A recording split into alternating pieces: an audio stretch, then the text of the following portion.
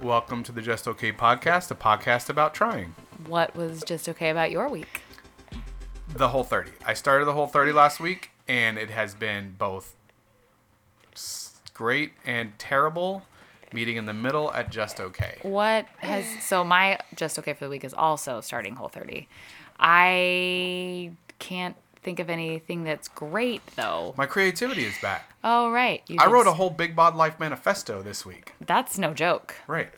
And it's been, I just have had lots of ideas, which we're not going to get into today. We're not going to get into today because we have several special guests. We do. Not just the interview. Should we introduce? Yeah. So let's start. Let's ask them what was just okay about their week. Yeah. Who's starting?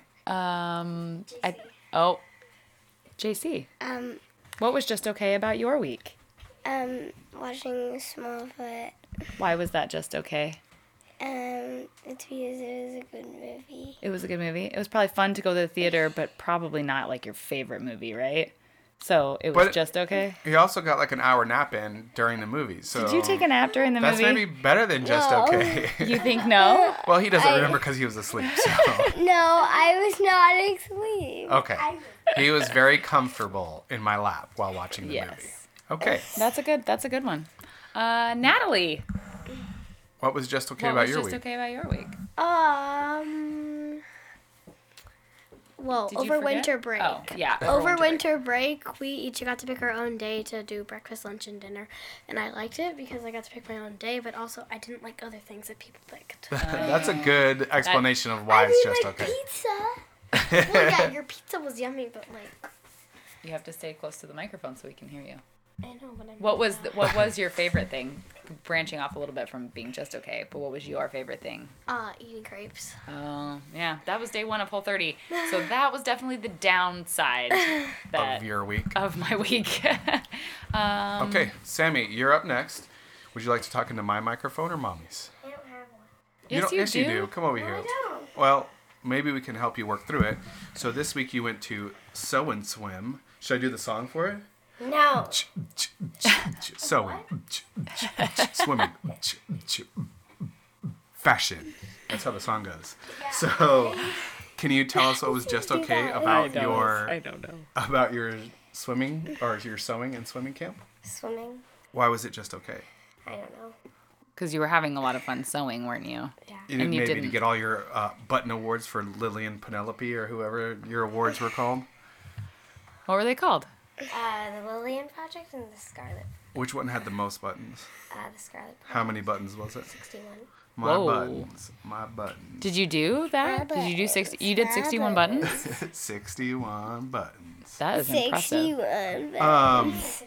She didn't do 61 buttons. Oh, That was 60. You did? Yeah. I don't believe that. I didn't do the Lillian one though because it was 24 and I didn't have enough time. But you did the 61? Yeah.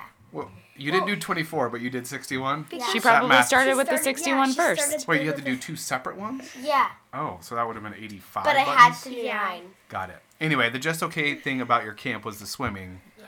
Because you were so interested in the sewing, and the swimming periods were 2 hours each. That's intense. Seems like a long time to swim. Yeah. I mean, it is a sew and swim camp, so I are swimming, but yeah. Sewing. Swimming. Fashion. All right. Fashion. I All right. think maybe I can do a jingle for them. Oh, for the camp? Yeah, for you the should camp. let Bill. I'll let Mr. Bill know. Let Mr. I've got Bill a know. jingle working for him. Awesome. Maybe they could be our first sponsor on the podcast. Yeah, and you but can I'll need to do the- correction. Sorry, second sponsor, List Technology. First Right, sponsor, obviously. So what I need to do is do the vocals and then send it to Ackerman from our friends at Drinks with Josh so that he can actually make it into a jingle. Is this the official point at which I let Ackerman know that he has become my political guide? So Yeah, you he should. take that with with some serious responsibility now. Right. Okay, so today's podcast is actually the long-awaited for. That's right. Last part of the interview with Richie P. So listen to the rest of this, and you'll enjoy all of his wisdom. I'm really excited. Let's get to it.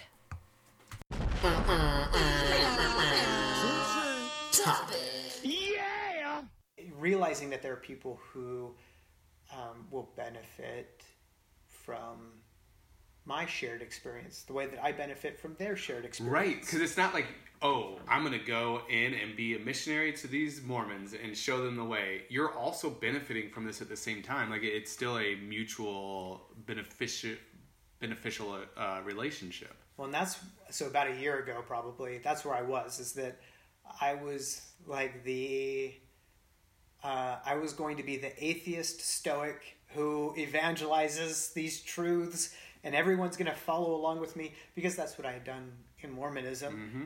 And I still hold on to those things. I think you've said this before, and there's other podcasters, Pete Holmes talks about this, and Dax Shepard, I think, talks about this too, where it's like, I just want to know. Like, if I'm not doing something correctly, you tell me the thing, and then I'll take that information in and I'll fix the thing.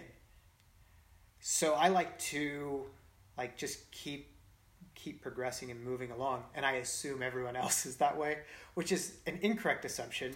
Not everybody works that way. But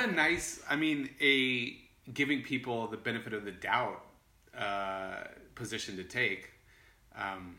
I think you have to be a little careful with that, but I still think that while protecting yourself, assuming positive intent is always... Yeah. Well, and this is to that point, it's just it annoys me when people don't point out, this is how you could be doing better. I will then evaluate whether your statement to me is correct. I'm not just going to assume that you're right. I'm going to think, oh, let's see. He told me that I need to do this better. Can I do that better? And it could be something as mundane as did you know that you could save 3 minutes by washing your dishes in this way instead of that way? That is literally something that's come up to me this week, that I can save water by doing dishes, because we do dishes by hand now because our dishwasher is a whatever. So I can fill up one sink and then fill up the other sink to rinse dishes, and now I've saved 10 gallons of water. That makes me so happy. Wow. And if I knew I was going to save 10 drops of water, I would do it the way that saves that much every time. If I know it's within my abilities. It's how I address work. If I spend 15 hours creating a template that I know that I can use that will save me 16 hours, I will do it every time. Wow. So that's just how my brain works. It's algorithms, trying to see if I can do this a little bit better every time. And I know not everybody's wired that way, but it's so hard. Yeah. I love that. I think I'm open to new information. I just I don't always integrate it in that same way. I'm not as rational. I don't think you're very clearly oh, well, if I do it this way, then I'm going to save this amount of things, and so clearly I should do it this way. It's a little messier than that. Sure. But even the fact that you're hey, this is how I want to be. Yeah. Because I do think that there's even as a kid, I was always the trial by error kid when I was doing math. I was never the pinpoint precision. This is step A, step B. I was well, I'll just guess and see how close I get. And I do think that there's benefit in our lives to doing that, because you get presented with messy, so many decisions have a million variables. Yes. So pinpointing the variables, you'll probably mess up anyway. Yeah. So make a good guess. Try it. If it doesn't quite work, course correct. Try again. And then your sine curve goes up rather than sine curve going down. Well, and it sounds like you and Emily both are living your life that way, where, we talked about earlier about you guys kind of taking each decision and then being in the messiness of it, and then but taking each one and making the decision, and you're continuing obviously to do that with your community, spirituality. I don't know what you want to call that part of it, but doing it with that and interacting with people and just taking each situation as it comes. I don't feel that way at all. I need my rules. I need my steps. I'm trying now to understand that doesn't matter, because even if I have all the steps, like you said, it's still going to be messy, it doesn't like solve the problem. It just makes me feel more comfortable about doing it. So, interesting that you've always kind of been in the mess. Is there like a feeling that you have that like one day you'll get it?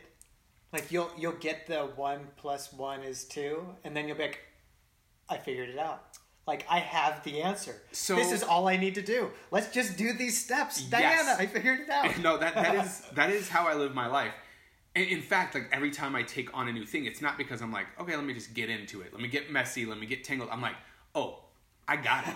I got the answer. I'm going to start taking these steps. And then at the end, I'll know, like, everything will be fine. When I get to like step 2, I'm like, maybe not. And then by step 3, I'm like, I don't know anything. I went down the wrong path. Everything's a mess. And like, I just like completely like am crushed and like, and oftentimes like sort of results in a depression. And I'm like, I don't know how this life can go on. And then like, I come out of it and I got a new set of steps and I do it again. I think if I approached it with more of a, okay, everything's messy. Let's just step a little bit in. Let's try. Let's course correct as things go along.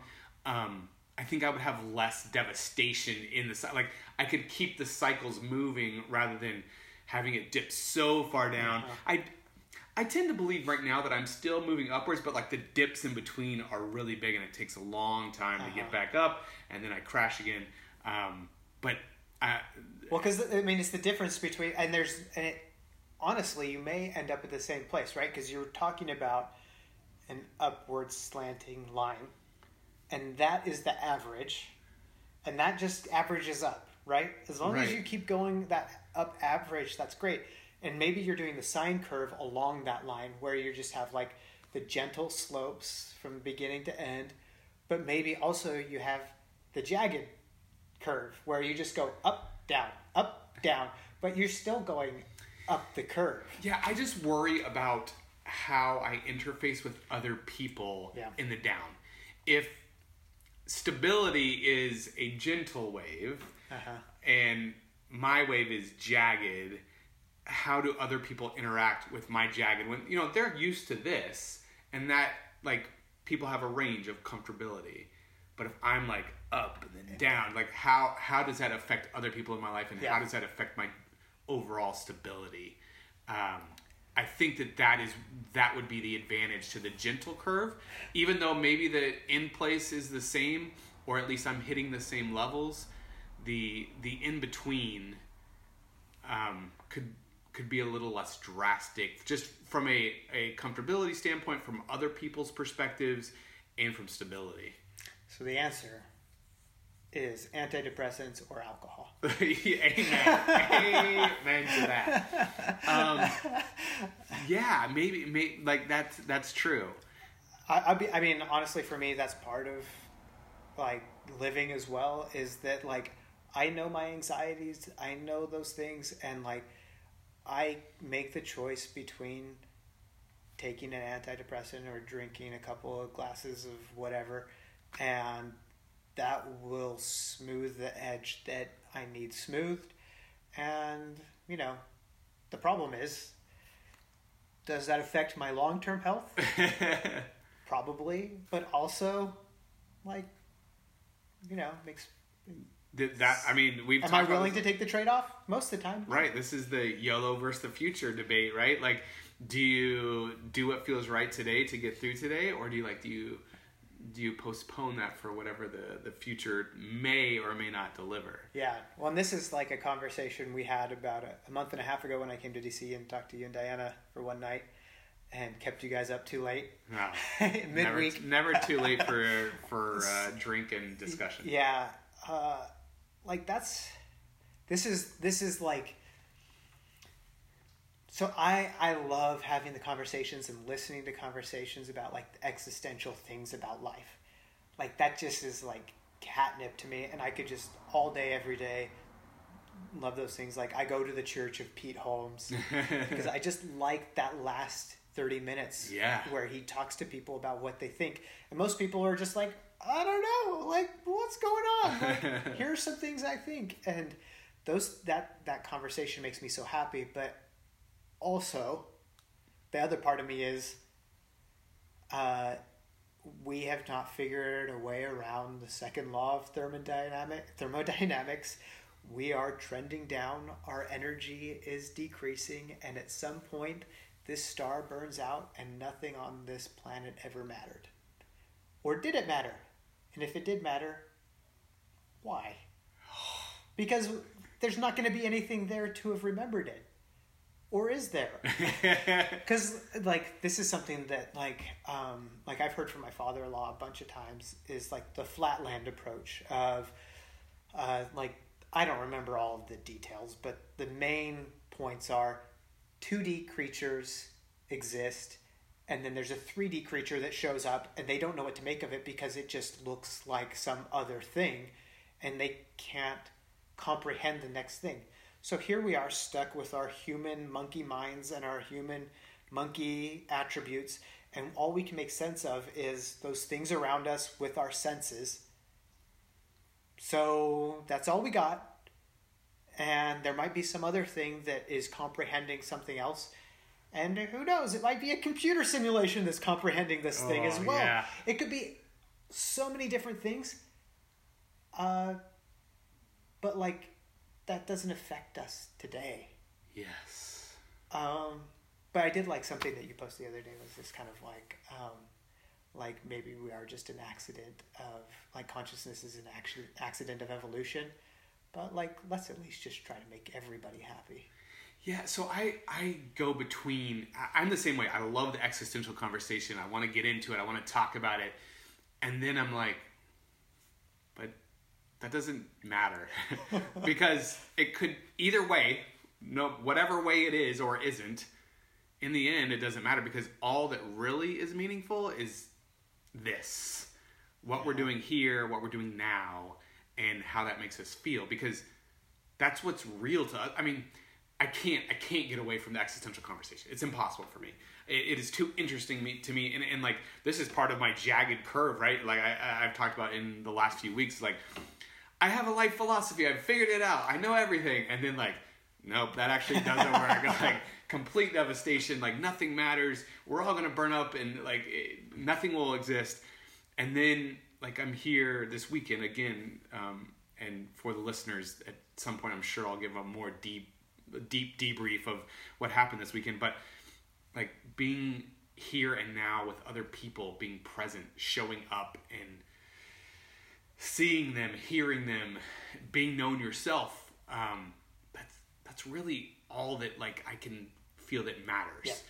I can't get away from the other stuff all the time, but I know if I know anything, I know that that's what's important. Well, and that's what I bound between is, it's the same thing, like you say, the YOLO, eat, drink, and be merry. Yeah, eat, drink, and be merry. Because I might die tomorrow. You absolutely might. I might die this afternoon. Who knows? Well, let's hope it's not before we go see Patton Oswalt. Yeah.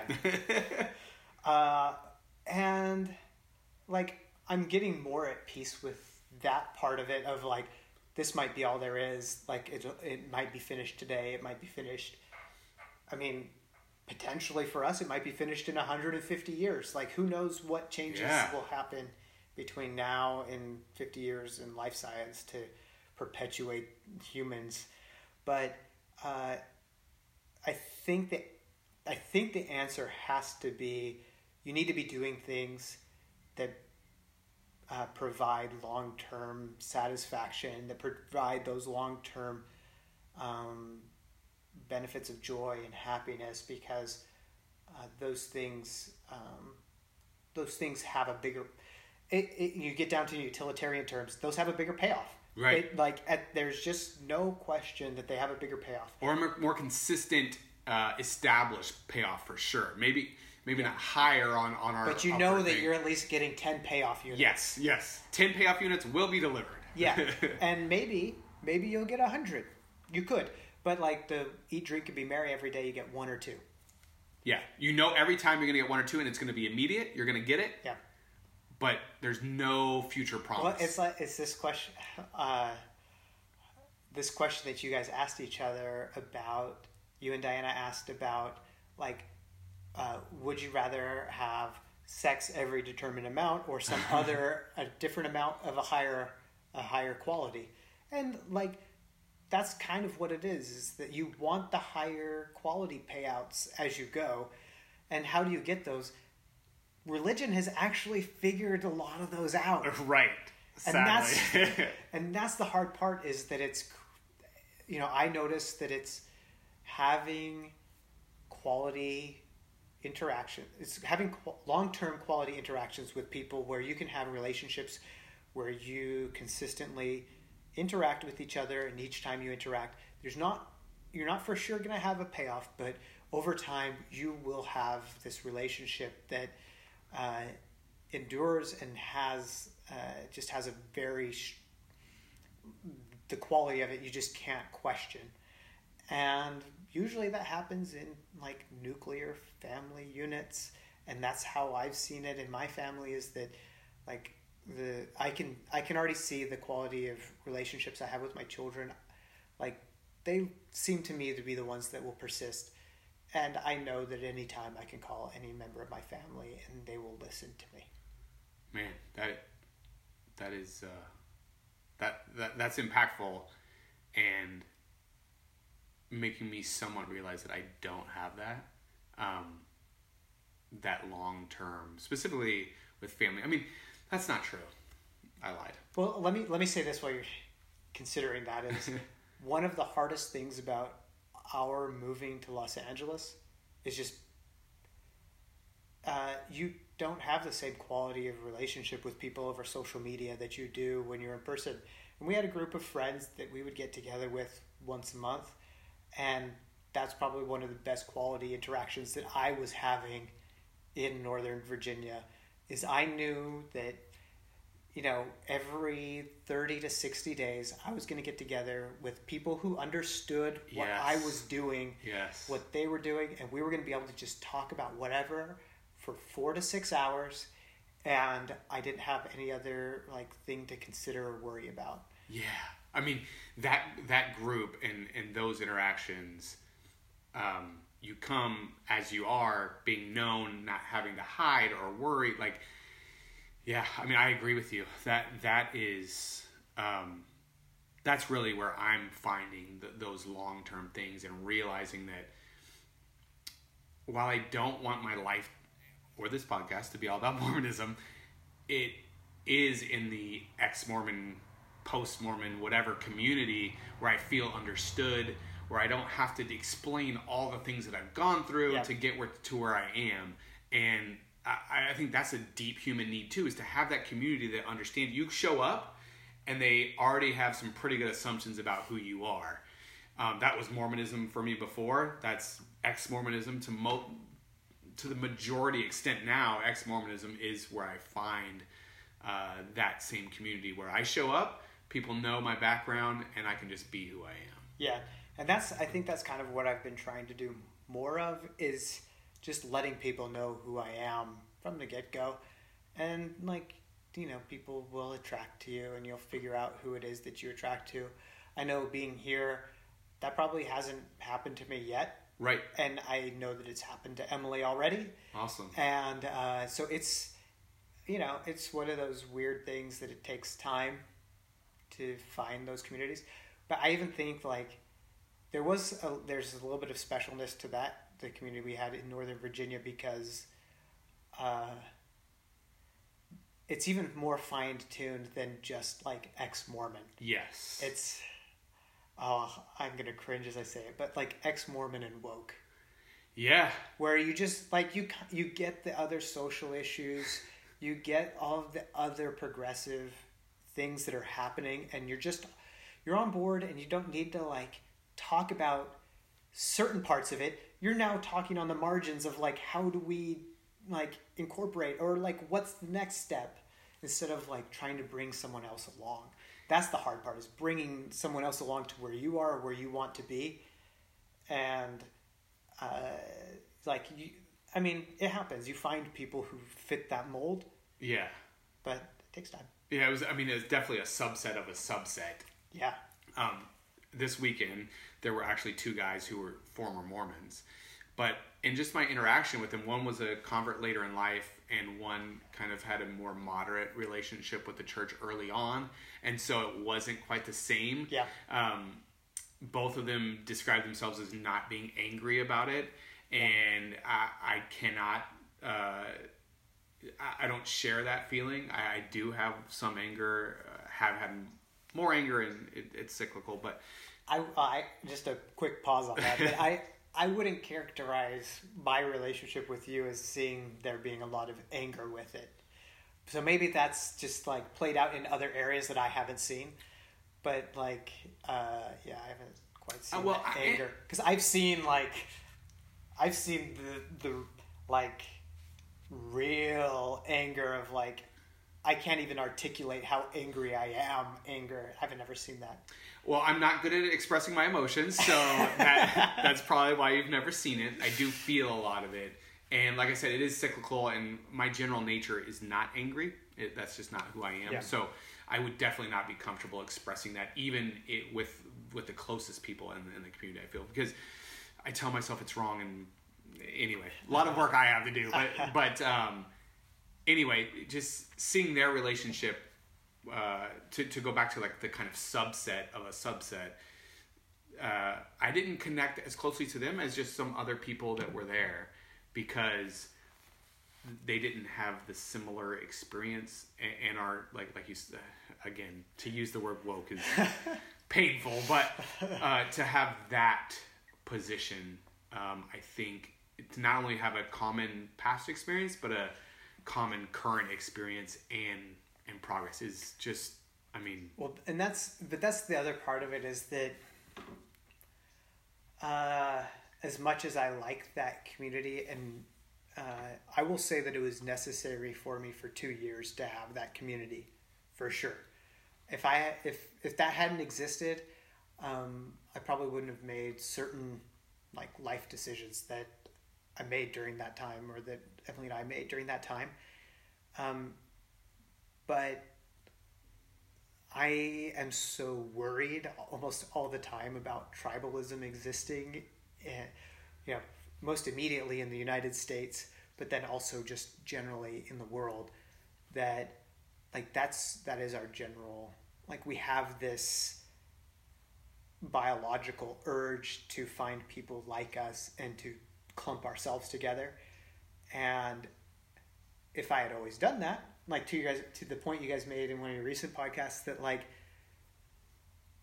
you could have been blissfully ignorant for the rest of your life had nobody ever raised any of these issues to you, and you had just been cloistered in a small Mormon community in northern Idaho, and you never met anybody else, and you never got news from anywhere else.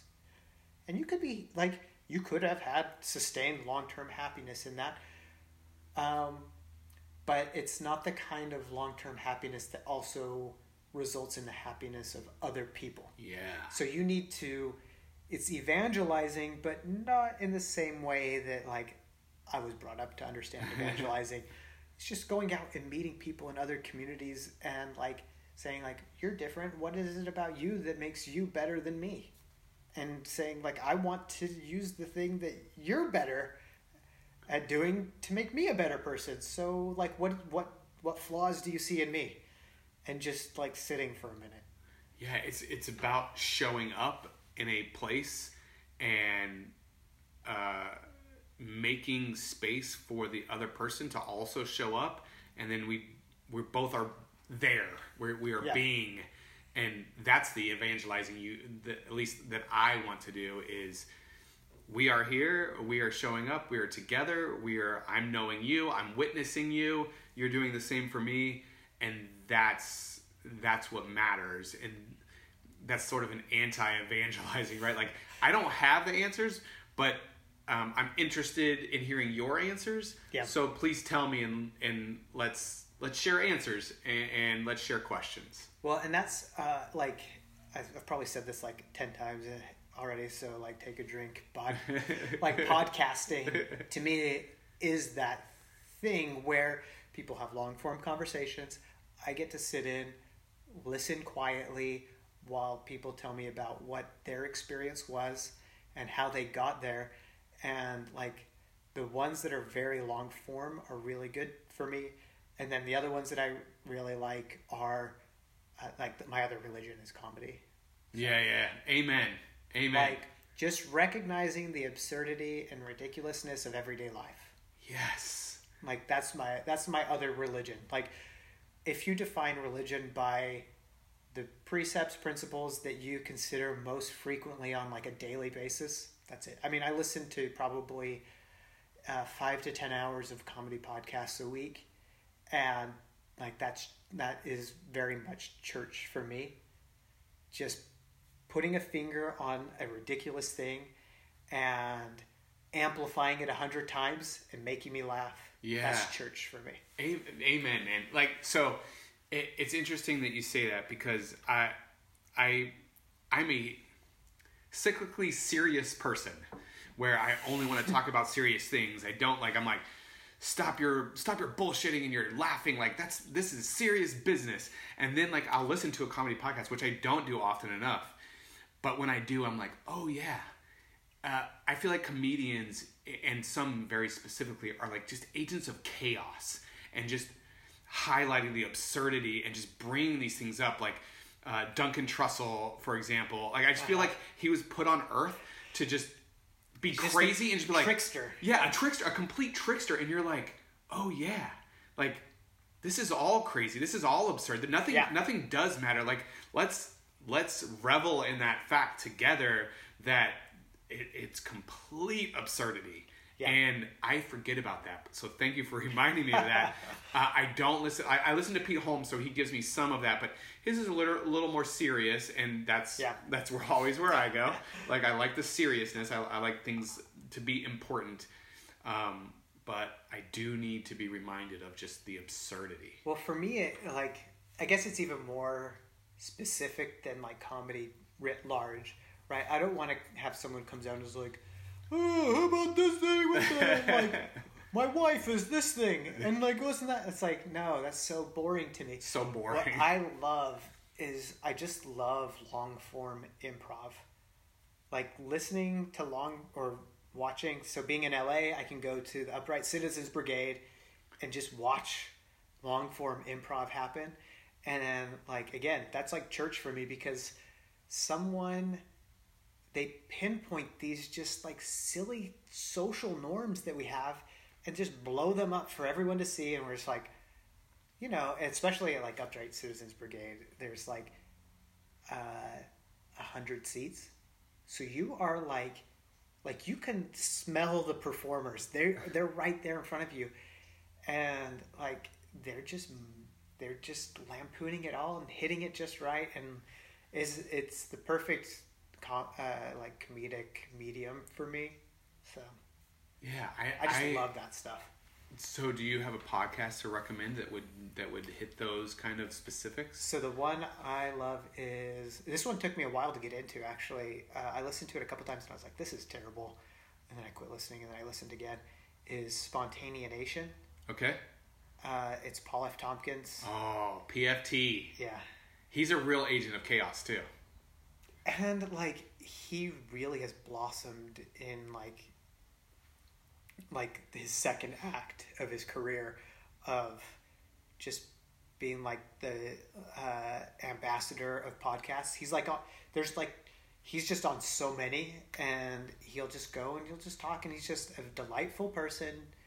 And he just is a silly person too, and he's really good at grounding comedy in a way that other people aren't. But most long form improv that's good, that I like, I shouldn't say it's good, that I like, they will they have a conversation with some people, and then they just incorporate details from that conversation into the comedy. And so you're really pulling those norms from that person's life. So they'll just talk to a person about different things that happen in their life, or like when I've been to UCB, it's been like a monologuist that like the Ask Cat show is really good, and they'll just talk about something that happened in their life, and they'll pick out the most absurd things that happened in that experience. And the other good one is Improv for Humans with Matt Besser. Okay. And what he often says is like, I'll get it wrong now. Like, truth is comedy, right? So you just like, you have to find the truth in the experience. So a monologuist will tell a story. Every story has nuggets of truth in it, and those truths will turn into the comedy. And it takes good improvisationalists to get to that comedy. Right. And but I think that's what they're doing, is they're saying, you remembered this experience because there's something true about it. Let's like live in that experience with you for a minute, and then let's extrapolate all of the silly things that humans care about in that one little experience. And probably people who like care about comedy are like, oh, he's such a neophyte. He doesn't understand. He doesn't get it. You just don't get it. But like, to me, like, again, that's like, that is church, where I just like, when I am sitting on a metro train coming home and I laugh out loud and I've got my earbuds in and people are just like, well, they don't even look anymore, I guess. Yeah. But like, and I just laugh because it's so, this whole experience, there's just so much that's ridiculous about it. And like, why is it that we have this thing and not that thing? And like, why is this thing happening and not that thing? Like, physically, there's lots of just silly things, and I love a good poop joke for my kids. Amen. Always chasing the fart joke. Every time. And I think that's a good foundation for comedy.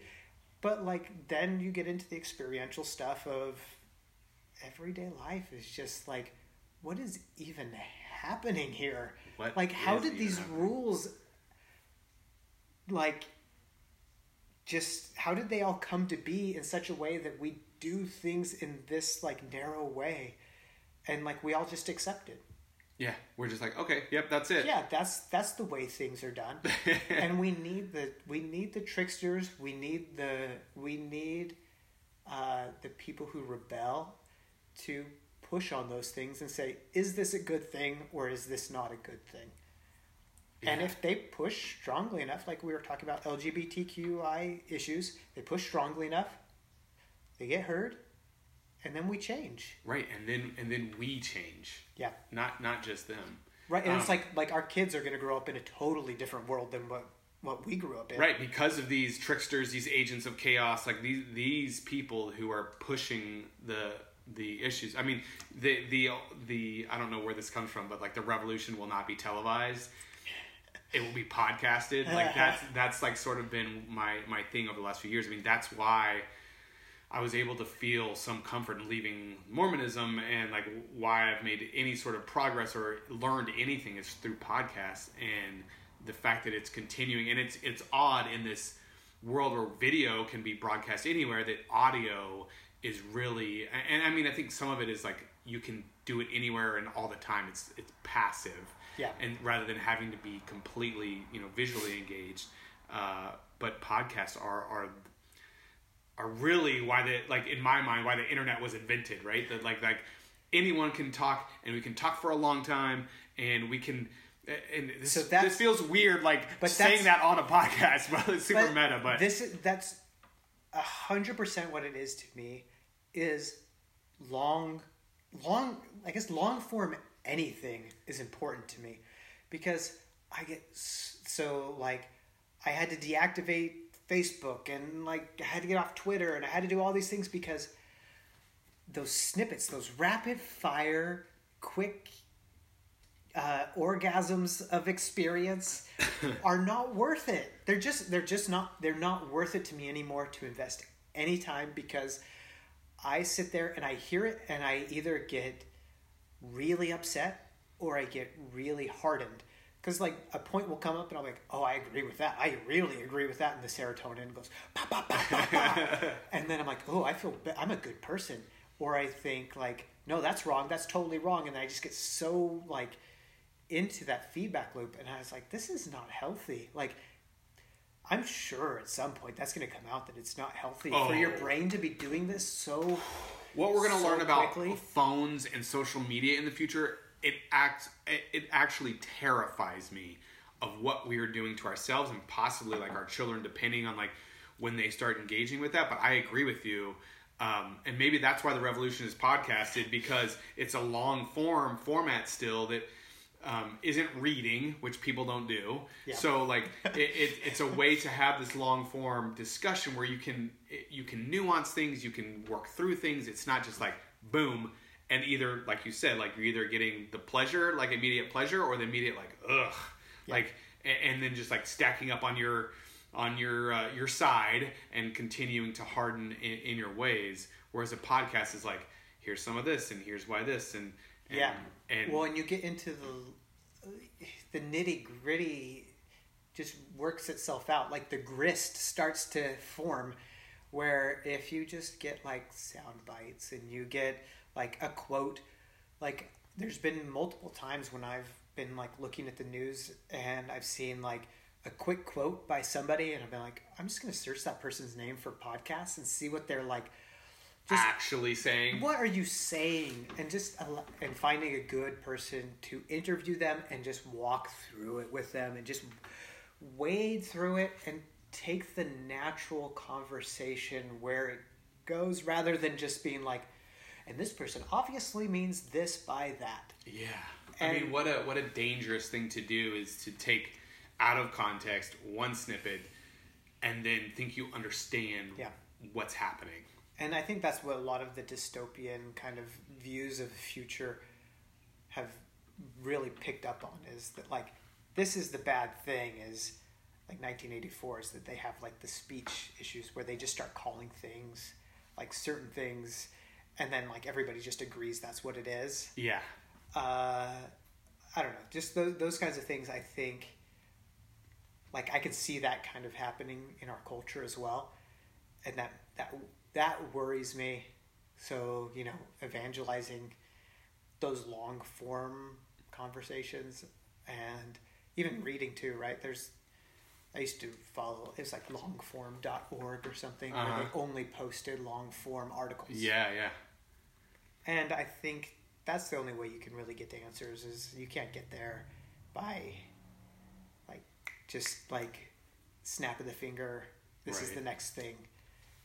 I'm going to pause to pee. Okay, we are back. We both realized that we possibly have diabetes and can't hold our bladders. So, in the spirit of a justOK, a podcast about trying, I'd like to kind of conclude with, what are you trying to do in your life? Yeah, so lots of things, I guess. It's a little bit different now. So Emily and I used to do like monthly check-ins and stuff, like church related. Like, here are all of our spiritual goals for the next whatever period of time, or like quarterly, I think is what we usually did, was quarterly.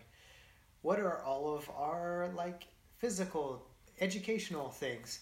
And I think we do less of that now, right? Since we're not like, since we fell out of like the church thing where it like reminded us to do that, and we're actually about to start doing that. I would say it's largely based on like your conversations with you and Diana's conversations about like what to do next, right? Yeah. And so we're revisiting that presently, and I think like for spiritual, I've been trying some interesting stuff, partially related to your podcast, The Liturgists, Pete Holmes, Richard Rohr, all of these different influences. The board of directors, as I call them. I do not include myself on that, but the others, absolutely. And there's things I agree and disagree with, but I like to just try things. So my practice, I guess, is what I'm trying to say, is I try to meditate most days if I can. I don't every day. Right. A good day is 15 minutes, and a really good day is 30 minutes. I try to exercise 5 times a week, and I have a reward structure for that. Do you feel comfortable sharing that reward structure? It's so lame. It's so boring. No, well, but I think it is part of having things that you're trying to do, especially things that don't have necessarily any pleasure in them. Rather, it's satisfaction over a long term. Yeah. I'm interested in how one motivates themselves. So for me, exercise, I can't do exercise unless I am granted permission to do it or I have a reward at the end. So it could be either of those two things. So either Emily could say to me specifically, you may work out this many times a week at this time for such and such amount of time. And I say, okay, and I will follow that rule. Again, rule-based. I will follow that rule to a T every time.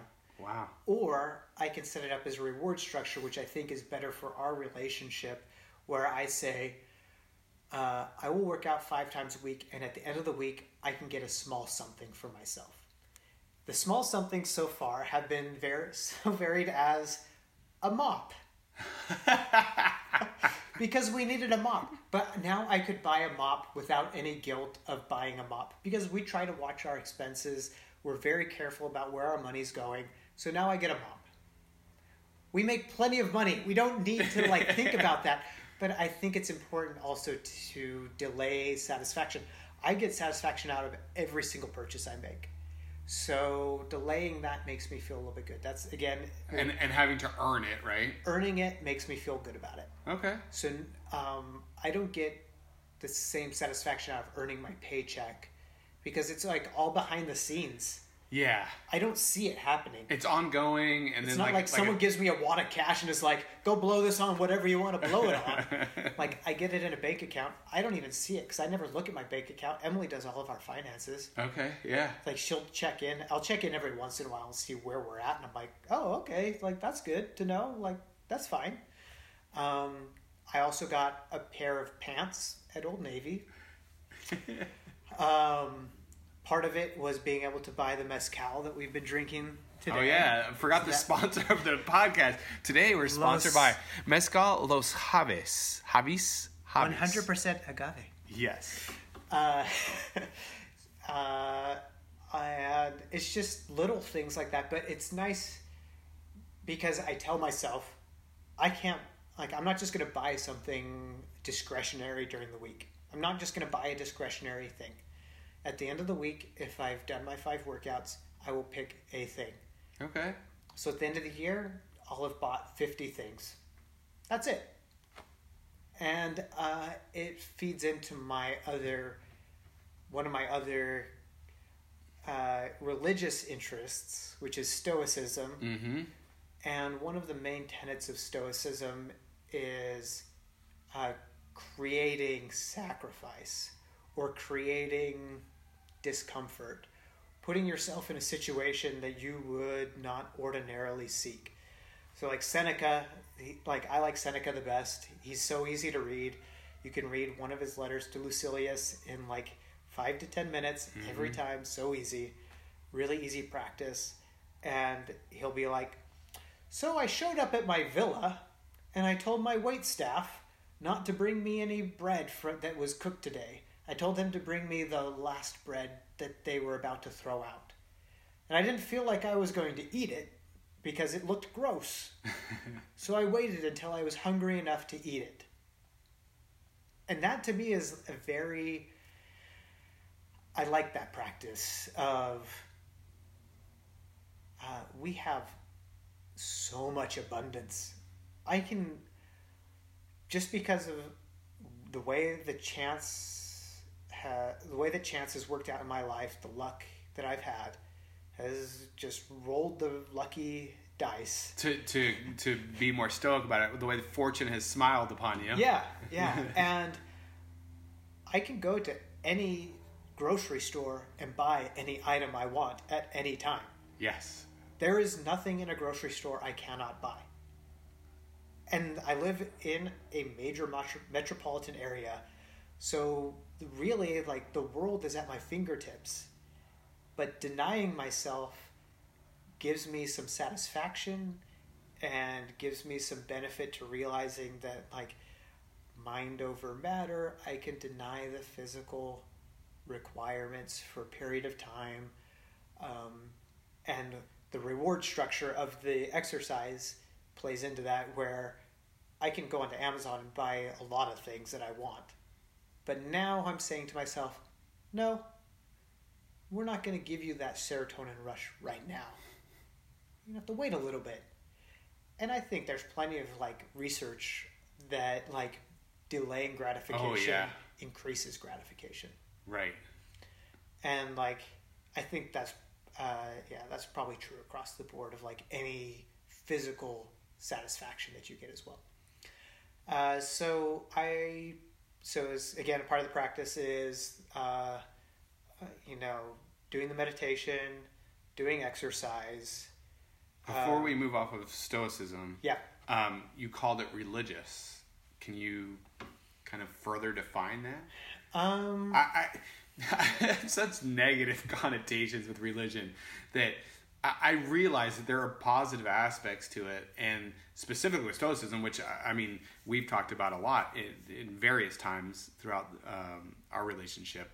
But you call it religious. Why do you do that? Why do you feel comfortable doing that? Yeah, I guess for me, I probably use religion and spirituality pretty closely, or like ethics. All of those things are just a stew to me. I'm not too particular about the language because in some ways I can treat it as a religion, right? So I read the compilations that, what's his face? Tim Ferriss? Tim Ferriss. The Tao of Seneca 1, 2, and 3. Yeah, so I read all of those as like a practice, and as that practice, I would say I was practicing a religion of Stoicism. I did all of the things of Stoicism. I did the nightly check-ins. I did the morning meditations. I did all of those things. In final account, it's not a good religion for me. At the end of the day, there's probably 5,000 to 10,000 people who care about it in the world. I don't know who those people are or where they are. And I don't know how to interact with them on a daily basis. Useless to me as a religion. Okay, yeah. As a system of ethics, I think it's very useful. Because they focus on core virtues that will bring long-lasting satisfaction and happiness. They care about wisdom, justice. I added kindness into that as well. I use that in my loving kindness. Okay. Courage, and I'm sure I missed one as well. Oh, equanimity, or like the middle way kind of way of thinking. I don't remember what the word is. And so those 5 things are what they care about. I think those are all really admirable, and I think there's ways to couch most of my life's decisions as one of those decisions between the virtue and the non-virtue of that. So I like that as like a general system, and again, I still use it because when I'm on the toilet, I read some Seneca because he's an easy read. He always has something like punchy to say. Mm-hmm. He's talking as an old man to a younger friend, and he realizes he doesn't have that much time left on earth. Here's the best hits that I've got for you. And most of it is just realizing that like the things that we fear are the things we have to confront. So what do we fear? We fear death. Confront death. What would it be like if I died today? Why are you not living today like you're going to die today? I think a lot of people in like American culture think that means like, oh, I gotta have this like massive orgy of like all of the senses. But that's not, I don't think that's a very considered approach. I think you have to kind of think more about like, do you really care about all those things? And you probably, even if you realize that today's your last day, are you just going to go like on just this like amped up bacchanal? Probably not. Right. You're probably going to go see your parents. You're probably going to go see your kids. You're probably going to go spend some time with all the people that you care about and love. And that's it. That's all the time that you have. And what that tells me is connection that has led you up to this point. Yes. And like he's even doing it at the moment. He is writing a letter to Lucilius, his buddy, who wants to know all the secrets, who's just like dying to know everything. And Seneca's like, you're just like, you're trying too hard. This is it. We're doing this right now. Like, you're getting all of the answers through our correspondence, like sending the letters.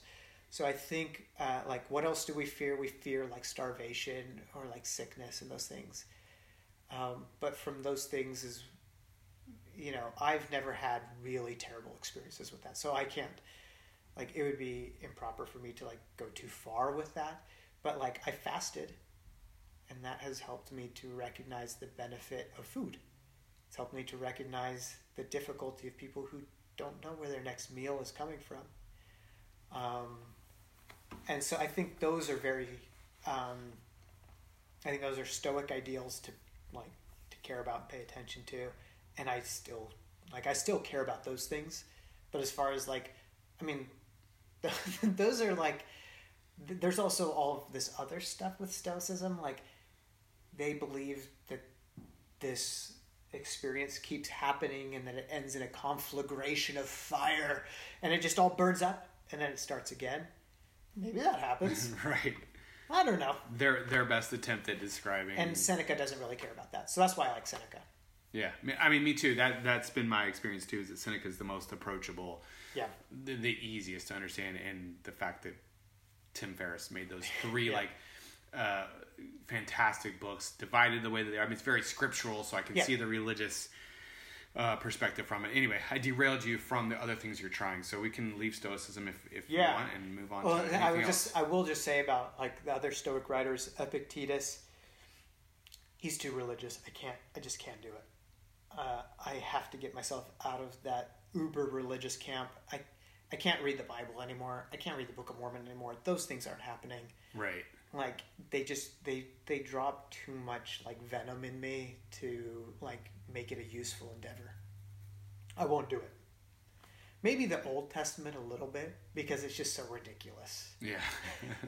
And I think they're fun stories, and I think there's so much comedy from those stories. That's true. That just goes over the head of the ardent believer.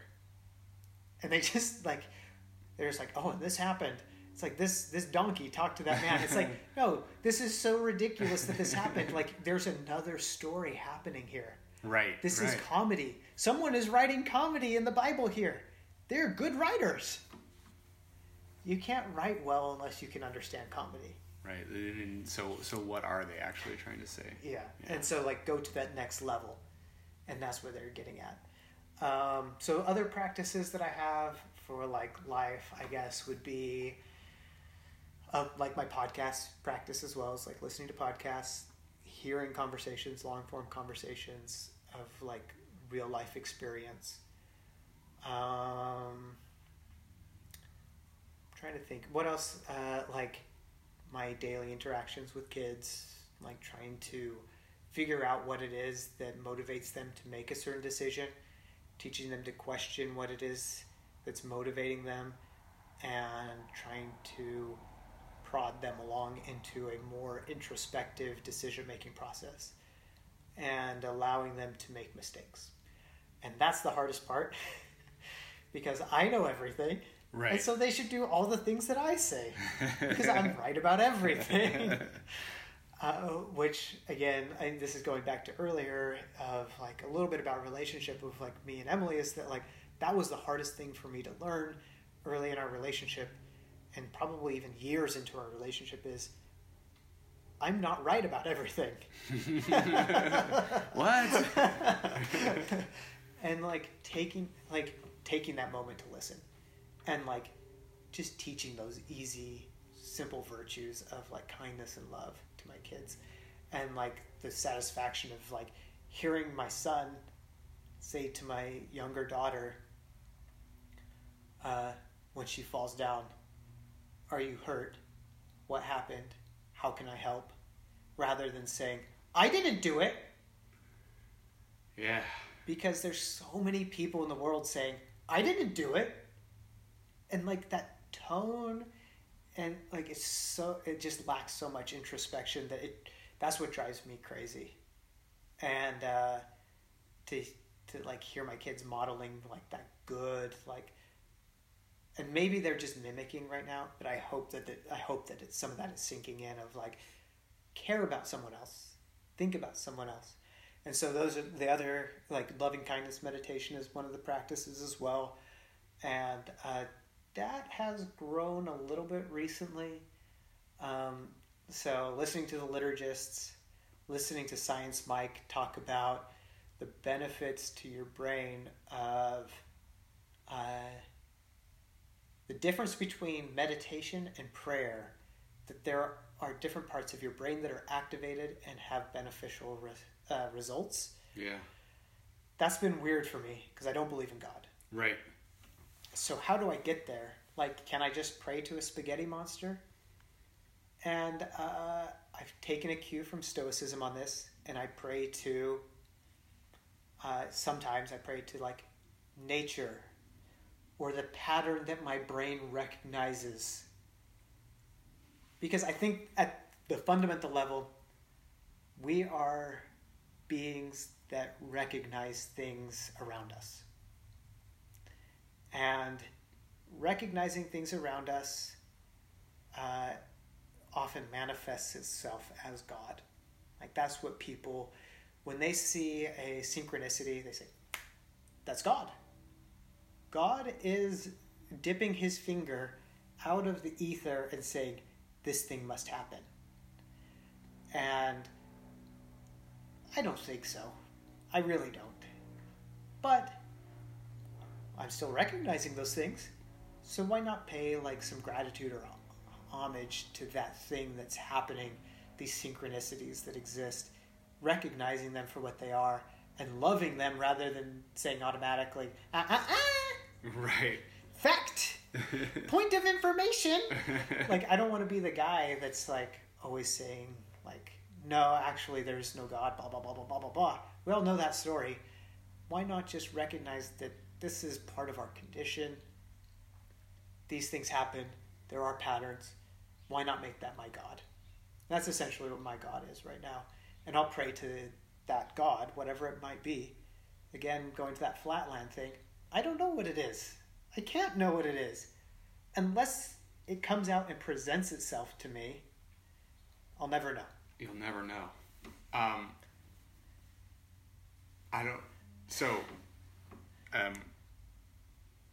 Those are profound thoughts to me. I want to know, as sort of the last question. Yeah. How did you?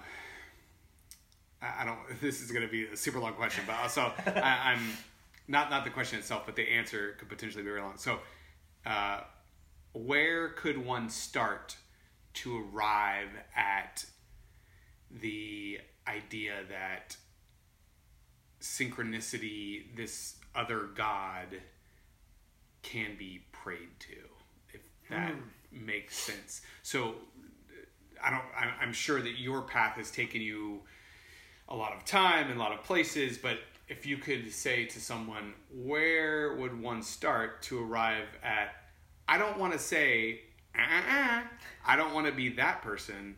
How can I become the other person that recognizes the pattern? Yeah. I think for me, so there were a lot of things happening at the same time in my life when I was like, this church thing isn't really making sense. And I didn't mention those either. Let me just say the different sources that I've kind of looked at.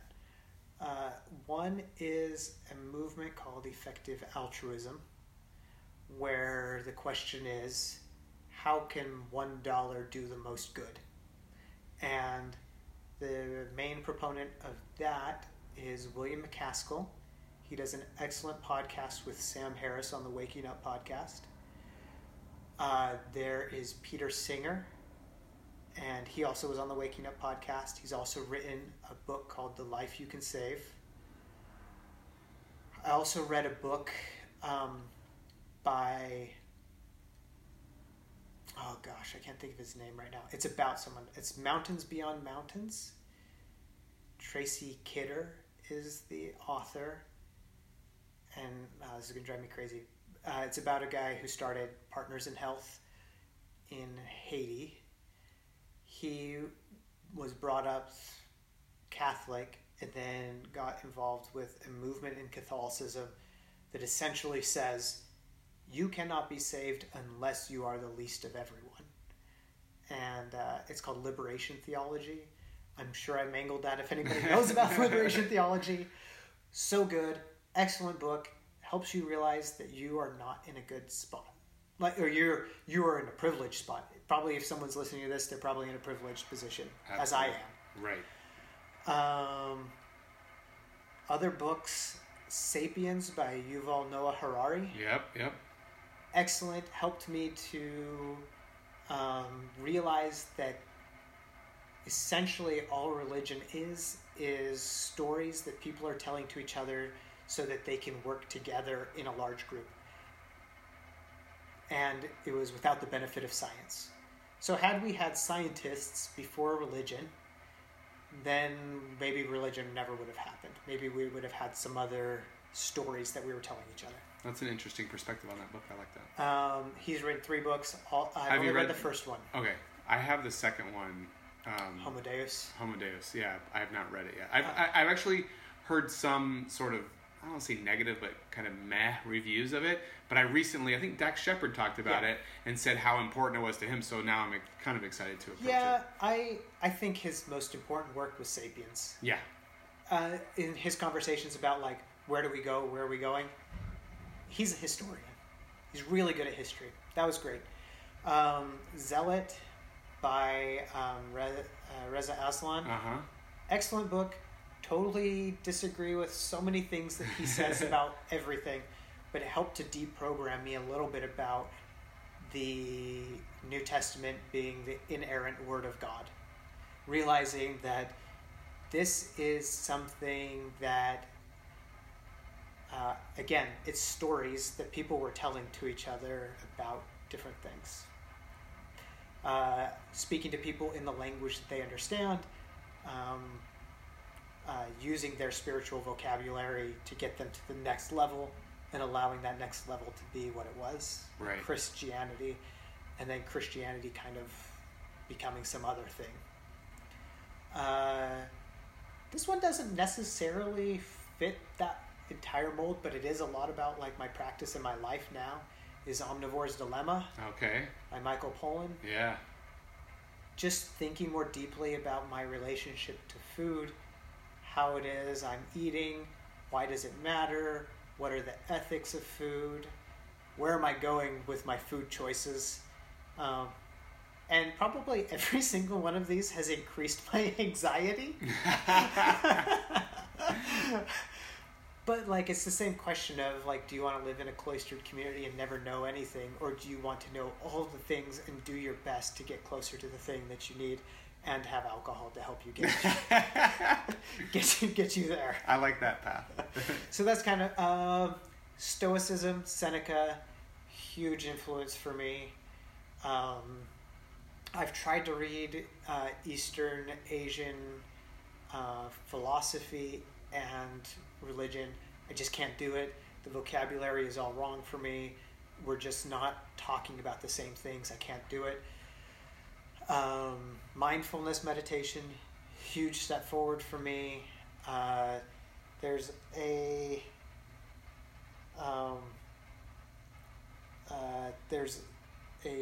practitioner of meditation, and I can't think of what his name is at the moment, that does mindfulness that's really good, but if I can't think of what it is. But then there's also Joseph Goldstein, I think. Uh-huh. And Joseph Goldstein is the guy who Sam Harris always has on? And Sam Harris is a through line for some of these as Absolutely. well for me, who I also disagree with on a lot of things. But like he gets to the point that I care about the most, which is let's have the conversation. Right.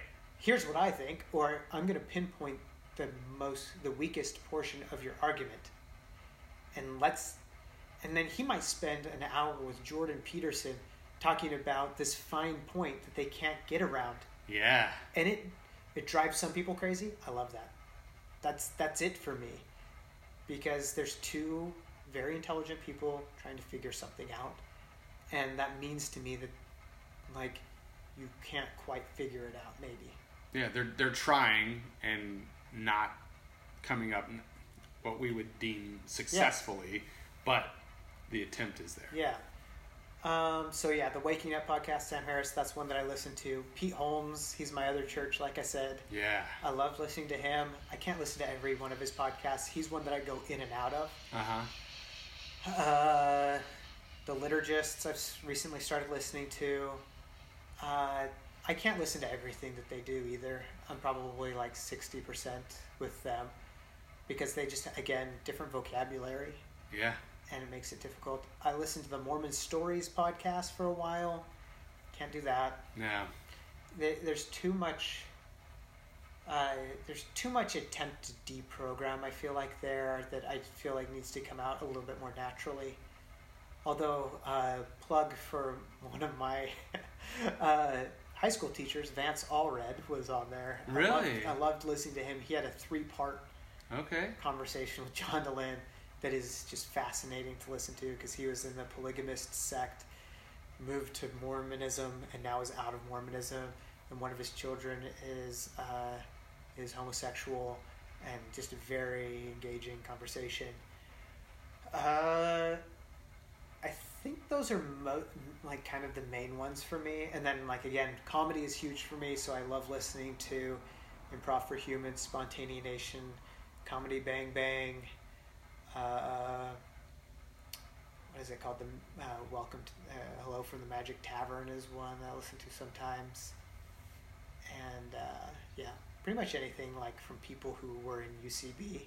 Okay. UCB is like its own religion, and like this is made fun of on BoJack Horseman a little bit on Netflix. Yeah. But they make fun of like improv being a religion and like a cult, and it kind of is, because I feel like they've kind of figured some things out, and like I think that's kind of where my next steps are pushing towards, is a little bit towards comedy. Like improv yourself? Well, I do improv with my kids all the time. Okay. Like daily improv. I do yes and with them. We move to the next level.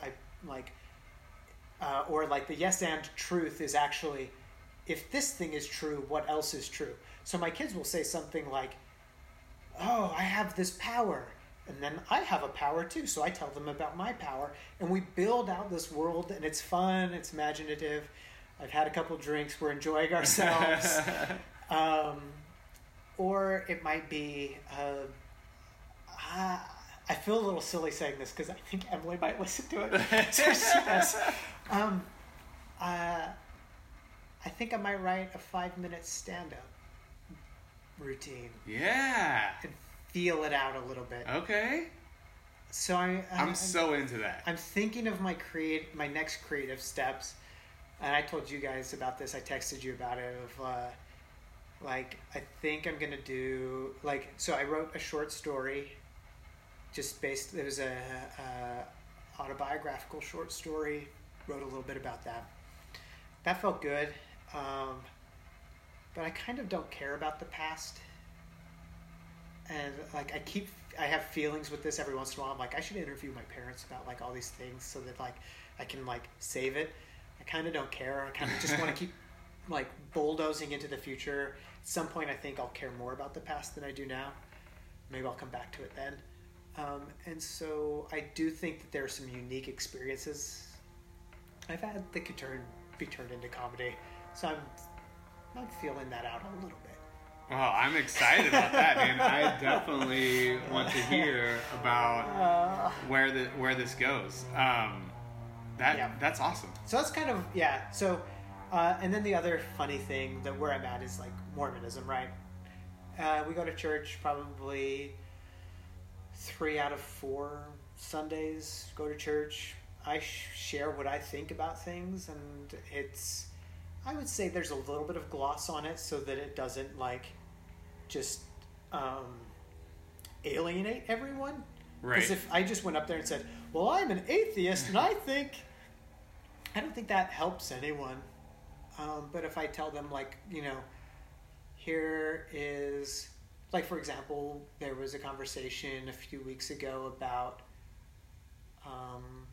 like when someone has a baby, and like, what is it that you can do? Or like, if someone's in a trying time, what can you do for them? And it was the story of Job. The story of Job is 3 friends come and they sit. Yeah. And that's how they spend, I don't know how many days. They spend a good amount of time at first. They just sit. And this is I recognize you, you recognize me. They're in privileged places where they can just leave whatever they're doing, right, to come and sit with someone. Yeah, absolutely. But they come and they sit, and if you have that privilege, maybe you should like make use of it to go and sit. And you're there. And that's all that matters, is that you are there. And when you're there, that is when you recognize what you can do for the person. I don't know what to do for my neighbor that lives next door. All I know is that they do X, Y, or Z for their like occupation. I can't do anything for that person. If my sister or brother, they have a baby and I go spend a week with them, I know generally what they need. But after a day, I sit and I see, oh, like it's hard for them to get meals ready. I make a meal. I see that like the other daughters are getting in the way, or the other sons are getting in the way. Let's go out and play. Let's go to the library. I can't do those things unless I'm present. I see them, they see me, I see like what's happening. And I don't think that's always like what is taught in the theology. The theology is like, or it used to be, or it's growing away from, hopefully, of you go to your home teaching family once a month and you tell to them, you check that box and you say, like, Jesus said this, or you say, like, Moses said that, and then you're done. Like, that's not enough for me. And I don't think that's enough for anyone. And I actually like that the Mormon Church is, like, kind of feeling towards something new of, like, how can we just build better connections between people? And I think that, like, home teaching is a good first step. I had people at home taught that I loved and that were friends. But like at first I was checking a box. So that's part of the practice as well. The other practice is just trying to spend as much time with my family as possible and not go insane. Yeah. Because I love my family and it's great, but there's a lot of anxieties that I have built into seeing the world the way that I want it to be, and seeing my children be as safe as they can be, and those things not always matching up, and that just results in like sometimes crippling anxiety and sometimes just like manageable anxiety. I feel that. It's hard to reconcile those positions. Again, back to the information, like taking in and knowing and wanting reality and truth, and at the same time, like realizing that when you take all that in, you have to then deal with that in some way, whether it's a glass of mezcal or it is being present with the people. So there's a lot. I mean, I feel like I said a lot, but like I feel like there's so many things happening and there's so many sources of information that I am starting to become more cognizant of, like trying to focus that a little bit better. And the area that I feel most deficient in right now is like putting out the things that I have. So like in Northern Virginia, it was a lot easier. We were in the Unitarian Universalist community. There were things that we did all the time. And right now, like we give to charities that we care about. Like we give to Against Malaria Foundation. We give to the Cool Earth Foundation. We give to GiveWell. We give to Planned Parenthood. We give to NPR. Like we've picked our main set of places we give money to, but just like the human monkey mind, right? That's only part of it. That's like the intellectual part, but I have to do something. So like in Northern Virginia, we did Bright Paths, which is like giving to like giving meals and things like that to homeless communities, or it was helping to settle refugee families, or it was helping the homeless community for their hypothermia projects, things like that, that we haven't, I don't feel like I've fully integrated in here yet. And there's plenty of opportunities, I just haven't picked them yet. And that's where I feel most deficient right now, that I want to just say, do something.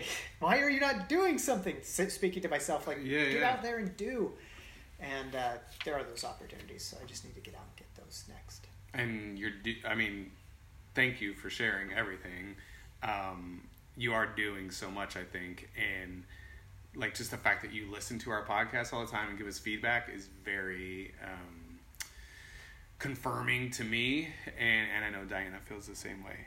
So thank you for that, and thanks for being our first guest. I don't know when this will go out or how it will go out, but I'm super excited about it. I think it's going to have to be we might have a two-parter. Or in parts. No, we'll do like a two-parter. I think that it'll maybe on your Patreon for extra. So this one we'll put behind a paywall.